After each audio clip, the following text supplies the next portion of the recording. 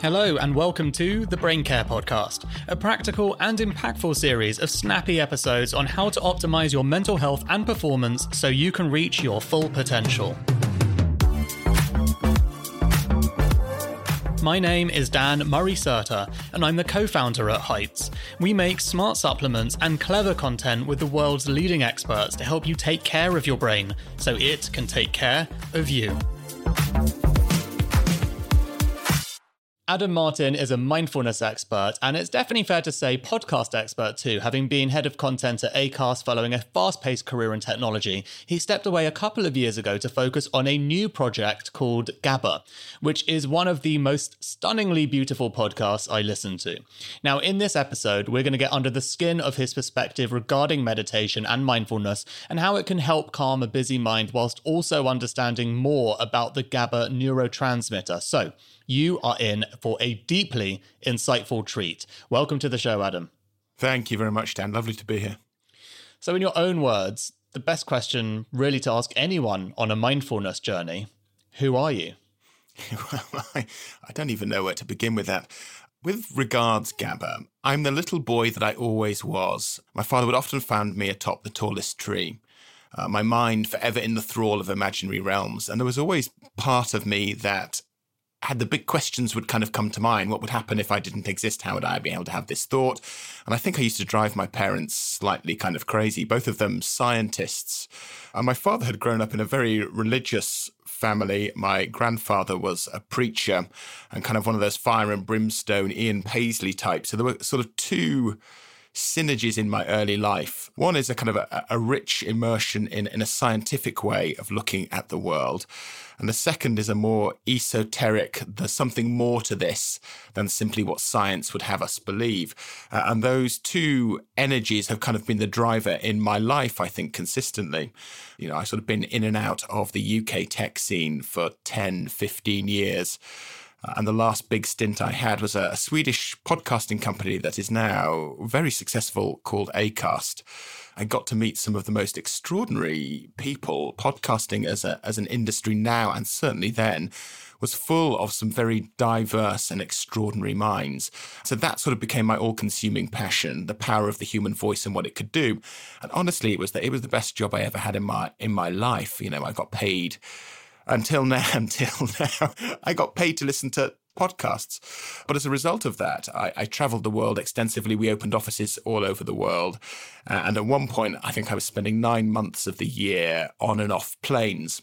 I fell in love with it, or I became blinded by this way of life. I'd had this image of myself as a man that I would be successful in the tech industry, because tech felt like the Wild West. You know, it felt like anything was possible here. And it became intrinsic to my sort of sense of identity, really. But as a result of doing that, I was taking all manner of nootropics to kind of keep me up and able to function when I rolled off the plane. I was concocting my own kind of alchemical potions to manage jet lag. I kind of invented this kind of crazy pill to nip jet lag in the bud when I could go to Australia. And I would go to Australia 5 times a year, and I could walk off the plane, take this sort of magic formula. My mind became unspun, really. I was traveling too much. I was self-medicating in a way that wasn't advisable.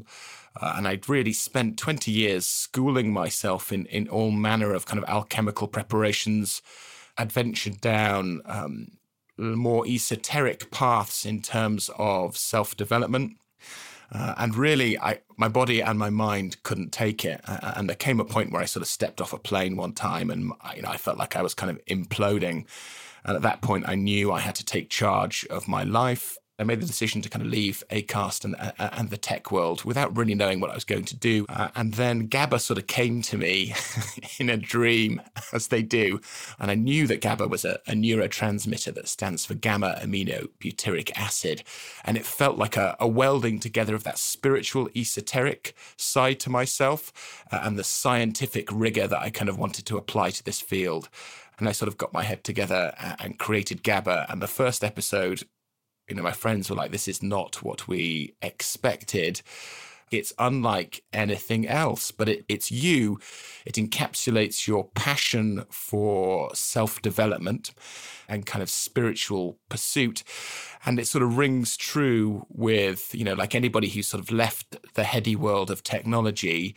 I become a convert to a different way of needing to lead our lives, and that necessity to restore balance into our lives. And I think that's the thing we sometimes don't pay enough heedance to. It's not about extremes of polarities. It's about finding homeostasis. It's about finding balance in our mind and our bodies. And when you do find that place, which meditation is, well schooled for helping guide us to, you realize what the results are. It's not the great transcendental epiphany that many people think they're cruising towards and feel disappointed if they don't experience it. It's simply a sense of inner calm and well-being. And per your point and your kind words of introduction about mindfulness, it's about being mindful.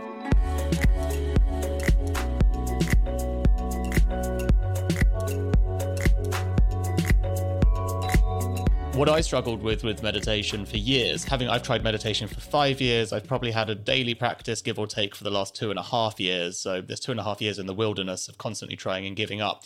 And it's because I was trying to achieve this perfect nirvana of inner peace for 10 minutes. But I've learned that it's not about that. There's so many different types of meditation. And actually, sometimes it is all about just giving yourself the space and time. And in the past, I've actually considered genuinely that sitting and stroking my cats has been meditation and mindfulness, because I can do it in complete silence, realize that half an hour's passed by and I haven't really thought about anything other than how calm I am. But the usual understanding of meditation or mindfulness wouldn't encapsulate things like that. And this is what I love about GABA is, really when I listen to your podcast, I feel like I'm listening to a song. But I am technically being mindful and meditating. So love you to just give us an experience share there on GABA soundscapes and what it really means to be mindful. Yeah, I think you've absolutely, you've summarized it there. How I define meditation is the simple act of gifting something, your awareness, your attention. That's all it is. And traditionally, we're gifting silence and a sense of calm and an emptying of our mind, our attention. And that's a really hard thing to do because the mind can never be empty. The mind is always active. And thus there's a resistance there. You're fighting against the inherent nature and magic of being human and trying to still something that is forever on and cannot be stilled. Well, actually, the act of simply stroking your cat, you are in the moment, you're transported in the moment, and time just starts to dissipate around you. That moment of thinking, I've just spent 5-15 minutes stroking my cat, I didn't notice the time go. That's meditation. All you've done is gifted your awareness, your attention to doing one repetitive action that has a feedback loop within it. And thus you've transported yourself. You've given your mind a chance to reset, restore, and rebalance. And the GABA neurotransmitter, and this is not a scientific definition, this is my interpretation layered on top of the scientific definition, but gamma-aminobutyric acid, think of it like a crossroads or an intersection in the brain. And what it's doing is helping downregulate and upregulate both serotonin and dopamine levels in your body. And dopamine in particular is responsible in part for your sense of calm, for a want of a better word, of contentment. And calm and contentment are key components to being able to really gift something our awareness, to gift something our attention. And when you're in a meditative state, and when they have done brain scans and they've studied these kind of arch yogis kind of sat in lotus position, gazing out across the kind of tundra, they see that the GABA neurotransmitter is helping downregulate that. It's controlling our sense of calm and contentment within the body. So from a sort of a physiological and neuroscientific standpoint, you can't hack meditation per se, although you can with supplements and pills, and there are other modalities for kind of exploring that. But really nothing gets away from the simple act of managing to gain control over where you gift your attention and your awareness. I like to think of GABA. I love the word because it gives you something to say. It has the same resonance as words like amen or shalom or om. The sound of those words, the om sound, is universal in all of them, although they've all sort of come apart. They've all come about individually and differently. And as a word, I started to incorporate it into my own meditation practice. And as I was exhaling, sometimes I would say the word, GABA. And what it does as a sort of a mouth exercise, it sort of releases the throat and the air sort of pours out. And I'm a big one for grabbing at anything we can do to help physically gain control over our body and help us reach this kind of state of homeostasis and this state of calm. The second reasoning behind GABA for me and the show was that my grandmother was this kind of extraordinary woman. She kind of grew up in the north of Scotland in Aberdeen, and she would play a lot of poker, often with the Russian sailors who'd kind of come into port. She would win watches and jewelry off these sailors, but she used to say that I had the gift of the gab. You've got the gift of the gab, Adam. And so GABA came apart from that as well.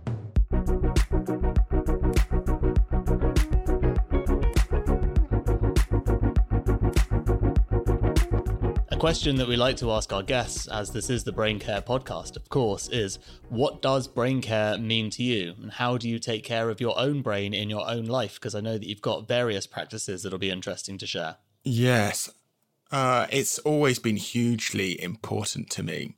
It began as a kind of academic study and research. I became very interested in the microbiome about 15 years ago. And so my first venture into managing my own brain chemistry came with me managing what I was feeding my gut. And not simply beyond the kind of the probiotics that are much spoken about, although there is a huge amount of validity within that, but also in terms of prebiotics, which are not spoken about as much. And prebiotics, imagine probiotics are the seeds that you sow on your field. Prebiotics are the fertilizer. And just as you would sow seeds in the garden, without the fertilizer, you're not giving that seed the best opportunity to flourish and to grow and to establish. And prebiotics tend to be things like chicory, garlic, onion, leeks. So I began my sort of journey into brain health with gut health and spent 10 years going that route first before I started to kind of investigate nootropics. I guess sort of being in the tech scene, I know you sort of struggle with the word. I struggle with the word. It sort of has a certain weight to it now, which I don't think is particularly relevant. It's eccentric people taking stacks of 20 to 30 pills a day. Well, I use it slightly as a broader term, really. And I think brain care, as you have used and adopted, is a much better way of describing it. And I started to look at different modalities. I started to look at kind of racetams, piracetam, aniracetam. And then I would look at kind of poly drug use, not in an illegal sense, but in combining some of those racetams, particularly piracetam, with other elements, and reishi and mushrooms in particular is an extraordinary field to get into. There's a gentleman called Paul Stamets. He's kind of the go-to mushroom guy. And if you listen to anything he does or any of the podcasts, you'll know what that means. We're going to have an upcoming few episodes on brain care focused on psychedelics with regards to mental health specifically. It'll be very much your vibe you'll enjoy. Okay, what are your top 3 takeaways for listeners who are looking to access a more appropriate or effective version of mindfulness and meditation? I think forget everything you think you might know about meditation. Understand that the act of simply stroking your cat for 5 to 10 minutes is in and of itself meditation. It's the act of gifting something your awareness. And one of the key tricks as well, which I love, which is the act of stepping outside of your thoughts for a moment. And the analogy, if you'll indulge me for a moment, that I love to return to is the theatre. In the normal day-to-day, we are the actor on the stage. Our ego is the actor on the stage.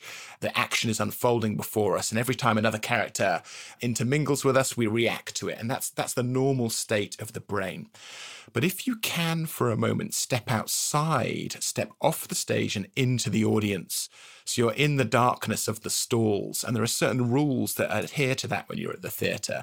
You simply have to observe and let the action unfold before you. And so imagine yourself the actor on the stage, but place yourself in the audience and let the mind simply unfold before you. That's not to stop it. That's not to reach a sense of emptiness or calm or even stillness. It's choosing not to engage with the thoughts, to let them go wherever they want to go. And as soon as you do that, you start to realize that energy, that tension within them that's held you back from that purported sense of calm and emptiness, the energy simply dissipates over a period of time. And I think that analogy is a wonderful one to return to. And then finally, I'm a huge advocate of the healing power of the natural world. Like, it's innate within us as humans. We just know this. We've just forgotten it or forsaken it because we're too distracted by the ping of our electronic devices. But the simple act of tilting your ear towards the sky and tuning into birdsong until it dissipates on the wind, like your wonderful analogy, Dan, about stroking your cat, that's meditation. It's not simply give yourself up to that moment, and then something will hopefully fall into place in your head, and you'll realize that meditation is not as hard as you thought it once might be. And actually, it's accessible for a minute, for 5 minutes, for an hour, whatever your chosen practice is, and it's accessible to everybody.